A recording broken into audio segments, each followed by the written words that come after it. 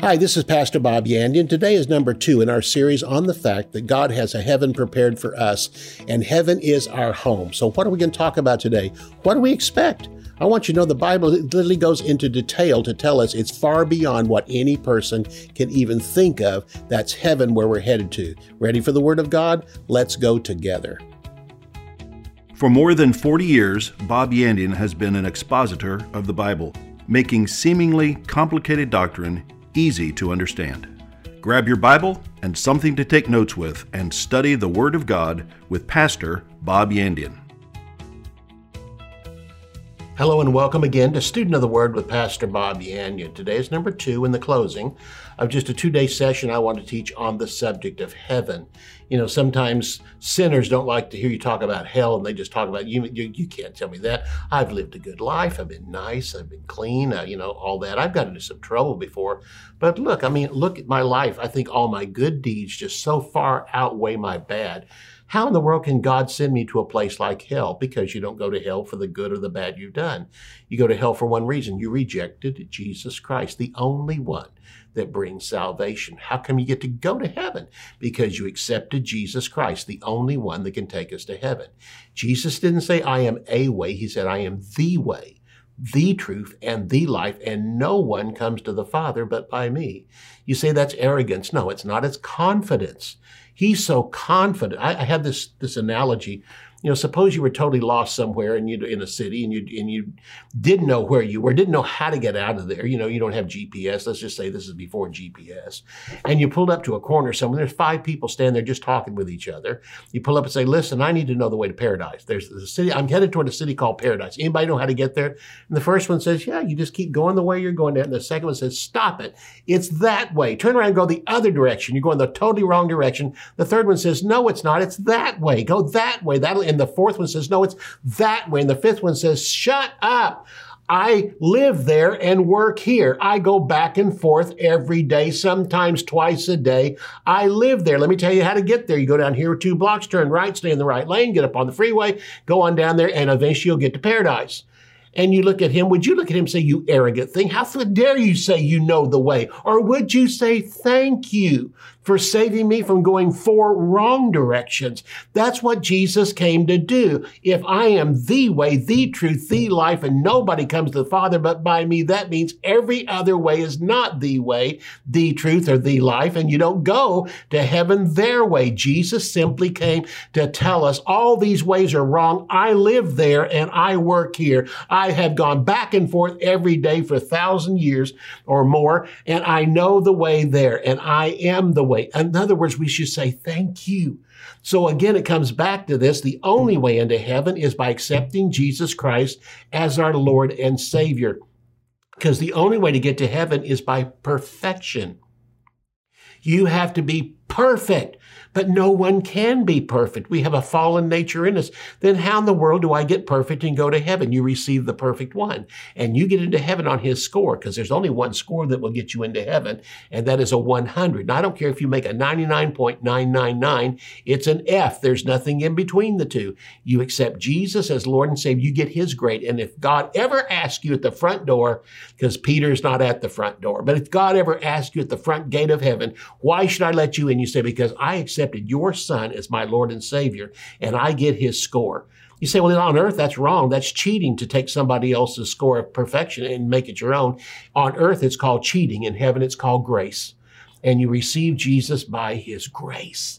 And by receiving Jesus as Lord and Savior, God will open the gate and say, come right on in here. Because why? You accepted my Son as your Savior. There's no other way to get into heaven. Let me tell you where we're headed to. Right now, around us, we see all kinds of things happening. And people are talking about there's a kingdom coming on this earth. All nations will work together in perfect harmony, in perfect peace. We're going to have a one world government, one world monetary system.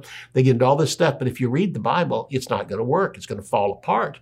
And the point of it is there's only one place we can go to that will not decay, will not crumble, and will not fall apart, and that's heaven.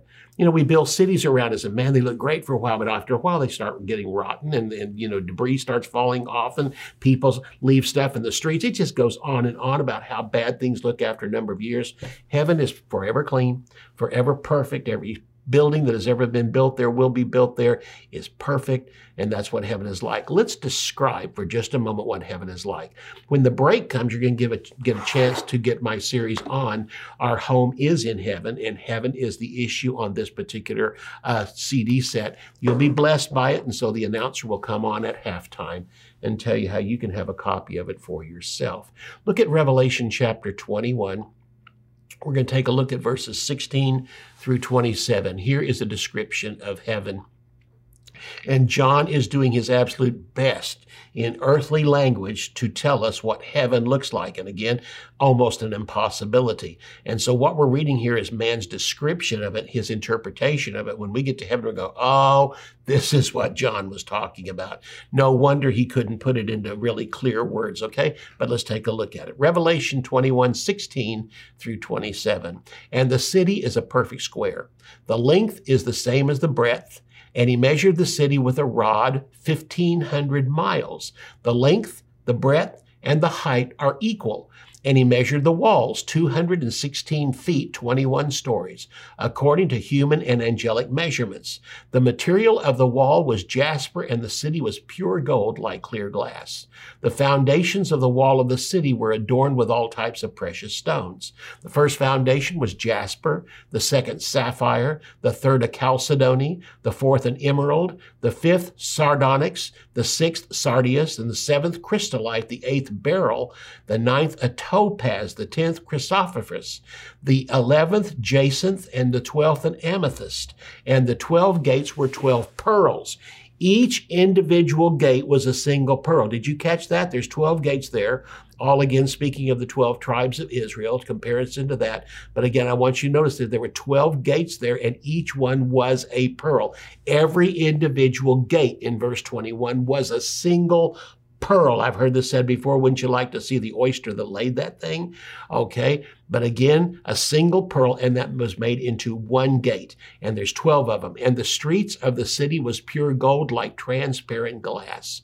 I saw no temple in it, because the Lord God Almighty and the Lamb are the temple. And the city had no need of the sun or the moon for light. For the glory of God gave light to it, and the Lamb is the light, and the saved of the nations walk in the light of it, and the kings of the earth bring their glory and honor to it. And the gates are not closed at all by day, because there is no night there. For there will be the glory and the honor of the nations into it. Nothing in any wise will enter in that is unclean or practices abomination or lies, but only those who are written in the Lamb's book of life. What a wonderful description. And listen, there have been Christians who have died and come back and told us about this. And it's found again in our own history, but also in the Bible. There's been some. We'll talk about that in just a moment. But again, I want you to see what it is. Heaven and all that is in it is a gift. There's mansions there, transparent gold buildings, transparent gold streets, perfect weather, heavenly grass, flowers, trees, rivers, diamond city foundations, precious stone foundations for the jasper walls, pearl gates. It's lit by God's glory. Only God's children. No sinners, no sin, no perversion, no crime. Boy, does that sound great in today, the day we're living in. When, I live in Tulsa, but you can see it changing all the time, because there's so many people moving here, that are trying to get away from liberal parts of the country to come to a conservative part of the country. But they bring their ideas with them. And what we see around us is nothing stays the same, and nothing gets better. Everything slowly through the years begins to degenerate on this earth, because there is a curse here that was brought in by Adam. But you get to heaven, there is no curse there. And all the things that happen because of the fallen nature of man will not be there. And anything we take to heaven, which is in our life that we did wrong in this earth, will be judged in heaven. So we have it again, that only God's children, no sinners, no sin, no perversion, and there is no crime in heaven. So with all this we're talking about, now let's talk about the fact that this is where people are going to go. We don't have to get into this description for them of heaven, because just the word heaven in most people's mind, they kind of get an idea of what it's going to be like. No, they don't have any detail, but they kind of know it. And anyone will tell you, would you rather go to heaven or would you rather go to hell? There's enough teaching out there and religion out there that helps them to understand that, and we have the key. Jesus isn't here to witness anymore. Jesus said, well, I was there, I was an ambassador, but I'm going to make you ambassadors in my place, preaching my gospel with my power. That's the beauty of it. And you and I now stand in his place on this earth.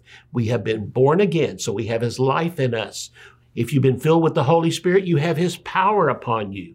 And that power is sent for one thing mainly. Oh, there's things that come with the Holy Spirit, but the first reason why he gave the Holy Spirit was to make us witnesses of the Lord Jesus Christ. And so we depend on the Holy Spirit when we go out. When I was raised, I attended Youth for Christ. And one week in Youth for Christ, when I was in high school, they offered a witnessing course. And you went there a couple of nights. And then on Saturday, when we came back from the meeting for Youth for Christ, we had to show what we knew. And here's what witnessing was written out as. It was written out on a sheet of paper. Here's all the questions a sinner can ask you. You flip it over and it gives you the answers for those questions. And that's what we did. For a week, I memorized every question they could ask me and every answer that was on that sheet of paper. And then we gave it whenever the test came along. Well, here's the point. You go out there and I found out something. They would ask me a question that wasn't on my sheet and I didn't know how to answer them. But the Holy Spirit in me knows how to answer. I don't need to depend on books and witnessing methods of man because this can't be reduced to a formula because no two sinners are alike. Even if the two sinners have the same problem, they're not going through it exactly the same way. And it comes back to this. The Holy Spirit can tell you what to do and show you what to do, can even arrange for you to cross the path of a sinner or a sinner to cross your path. But the rest of the time, as you're just going out to witness, he knows every person you're facing. Depend on the Holy Spirit and his gifts, because his gifts were not just sent to heal people and bless Christians and take it to church with us. It was intended by God to be used. Jesus used word of knowledge in witnessing to people. He told Nathanael, I saw you sitting under a tree. And Nathanael said, you must be the Son of God. He told the woman by the well, in Samaria, you have had 5 husbands. The one you're living with now is not your husband. She said, you must be a prophet. And she accepted Jesus as her Savior because of the gifts of the Holy Spirit. And notice the gifts were used in both of those cases for sinners, not for Christians to tell things about each other. Although that does happen, the main use of it is to witness and bring people to Jesus Christ supernaturally. This is why the Holy Spirit was given to us to assist us in winning souls to Jesus Christ. When we use the gifts of the Holy Spirit, things just open up in our lives. I've had things revealed to me about people while I was witnessing to them that opened up a door for them to accept Jesus as Savior. This is the purpose of it. So again, we come back to it. Heaven and all that is in it is a free gift. All the things we've talked about here. And to tell a person about heaven is one thing, but the greatest thing to tell them is how to get there. Jesus Christ left heaven and came to earth for you. And if you'll accept him as Lord and Savior, where he lived and came to this earth, now you living on this earth can go to be with him in heaven. And this is the beauty of it. This is the simplicity of the new birth. It's not by works of righteousness, which we have done, but according to his mercy that he saved us by the washing of regeneration and the renewing of the Holy Spirit. When we come back from the break, we're going to talk more about this, but the announcer is going to come on now and tell you how you can have a copy of the CD set on heaven. We'll be right back. Heaven is real, and it's the final destination and eternal home of every born-again believer. In this 9-part series, Pastor Bob Yandian describes in detail exactly what the Word of God tells us we can look forward to as believers in the Lord Jesus Christ. Heaven is God's home, Jesus' home, and it is our home. Message titles include The Home of God, Why Abraham Lived in a Tent, Children of the City, The New Jerusalem, The Heavenly City, Eternal City of Jerusalem, The Lamb's Book of Life, Rewards in Heaven, and The Tree of Life. To order Heaven, visit our website at bobyandian.com.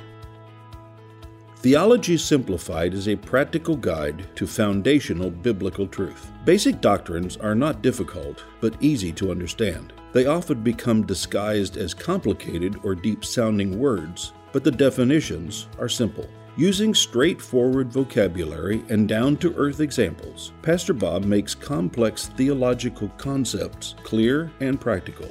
8 crucial doctrines of the Christian faith are demystified: redemption, justification, sanctification, reconciliation, predestination, election, propitiation, and glorification. These 8 precepts essential for all believers to understand, come to light as you read and arrive at a deeper understanding of the finished work of Jesus Christ. To order Theology Simplified, visit our website at bobyandian.com.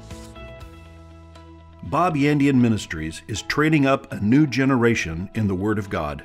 Because of your generosity and faithfulness, this teaching ministry is able to change countless lives. You will never know until you get to heaven how many people received Jesus, were filled with the Holy Spirit, healed, or found God's will for their life through your support and prayers. If you would like to become a partner with Bob Yandian, visit bobyandian.com and click on Partnership.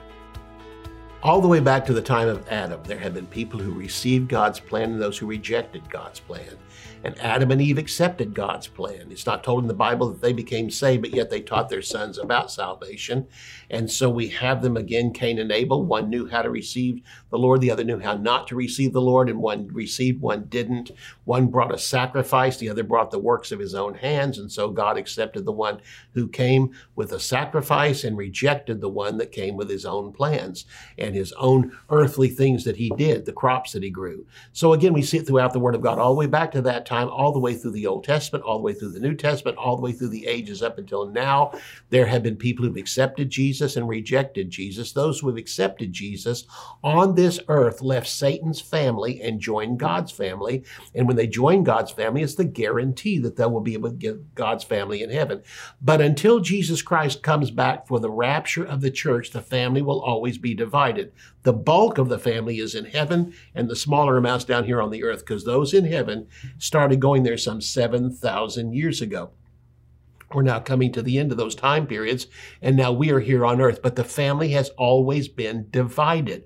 Part in heaven, part on earth. But the rapture is going to bring us all together. That's one reason we all have to all go up in the rapture of the church. Those in heaven will come down and get a resurrection body. This is all found in 1 Corinthians 15. And then we who are alive and remain will get a resurrection body with them. And then we'll all go to heaven to stand before the judgment seat of Christ. And there we will be judged in heaven for the works we did on this earth to be rewarded. Those works will not get us into heaven. Heaven is a gift. But going to heaven is a gift, but once we get there, there are rewards for what we did for the Lord. And the number one thing God wants to give us is a soul winner's crown.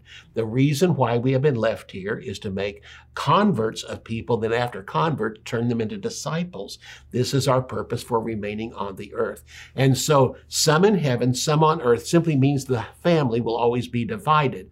But once the rapture occurs, then we will be joined together as the family all coming together. This is found in Ephesians chapter 3, verses 14 and 15, which says, "For this cause I bow my knee to the Father, of whom the whole family in heaven and earth is named." We are named after the Father. And the Father is the one that sees the huge number of family in heaven waiting for those on earth to be joined to them so that we can then go through the judgment seat of Christ. So at the rapture, we will leave and the church goes to heaven, the body of Christ goes to heaven, but we never leave the family of God. The body of Christ and the church of Lord Jesus Christ remains on this earth. We leave that and go to heaven because the family will always exist. But the church and the body of Christ is only here for the church age. So really, the Bible tells us already some have gone to heaven and then even come back to tell us some things about heaven itself. Take a look with me at 2 Corinthians chapter 12, verses 2 through 4. And here Paul describes the time when he was taken into heaven.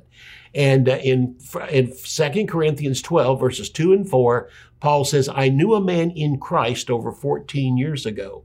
Whether in the body or out, I do not know. God knows." And what he's saying here was, I went to heaven. I went to the third heaven. I went to paradise. I don't know if I took this physical body with me or I just went in spirit form. I don't know. But it's not the point. He just says, again, I knew a man in Christ over 14 years ago, whether in the body or out, I do not know, God knows. He was caught up into the third heaven, another title for heaven itself, where Jesus is. The first heaven is the atmosphere around the earth. The second heaven is the space and the universe around us. But the third heaven is where God is located, and Jesus Christ sits on the throne. And I knew this man, whether in the body or out, I do not know, only God knows.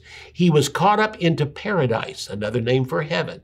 and heard indescribable words, which is not permitted for a man to speak. In other words, the reason why it was indescribable, God didn't want me to come down here and be able to explain it. He wanted it to remain a mystery and honestly, beyond anything English could even communicate. And the young man there in this verse of scripture he's talking about was Paul himself over 14 years ago. But let me just say this, he wasn't the first one that went to heaven and came back and tried to describe it. We have others in the Word of God that were living. They died and were brought back from the dead, or else they died and immediately were raised from the dead. And so the first one was a young man raised from the dead by Elijah and Elisha, two young men, and under each ministry, and they were brought back. Lazarus and Jairus' daughter by Jesus. While he was here on this earth, he raised Lazarus from the dead and Jairus' daughter from the dead. And then those who came out of the graves at Jesus' resurrection. We're told in the book of Matthew, in fact, Matthew's the only one that describes this, when Jesus rose from the dead.